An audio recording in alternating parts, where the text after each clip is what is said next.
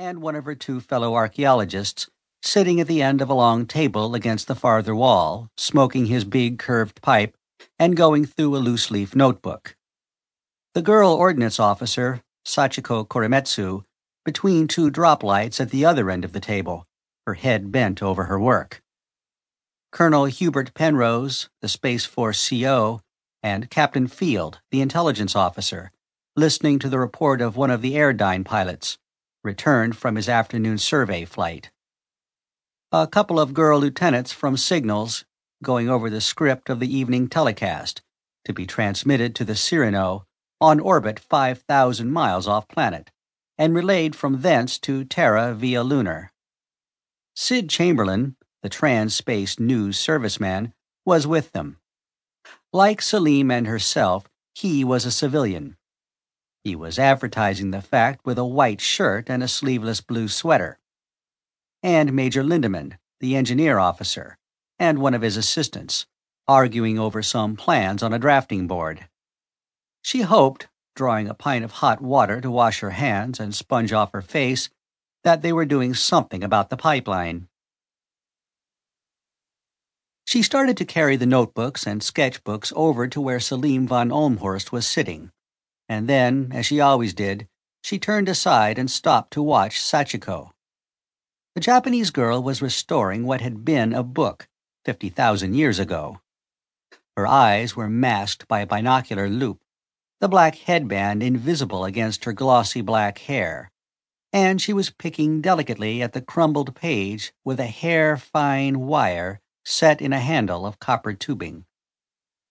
Finally, loosening a particle as tiny as a snowflake, she grasped it with the tweezers, placed it on a sheet of transparent plastic on which she was reconstructing the page, and set it with a mist of fixative from a little spray gun. It was sheer joy to watch her. Every movement was as graceful and precise as though done to music after being rehearsed 100 times. "Hello, Martha. It isn't cocktail time yet, is it?" The girl at the table spoke without raising her head, almost without moving her lips, as though she were afraid that the slightest breath would disturb the flaky stuff in front of her. "No, it's only 15:30. I finished my work over there. I didn't find any more books, if that's good news for you." Sachiko took off the loupe and leaned back in her chair, her palms cupped over her eyes. "No, I like doing this. I call it micro-jigsaw puzzles. This book here really is a mess." Salim found it lying open with some heavy stuff on top of it. The pages were simply crushed. She hesitated briefly. If only it would mean something after I did it. There could be a faintly critical overtone to that. As she replied, Martha realized that she was being defensive. "It will, someday.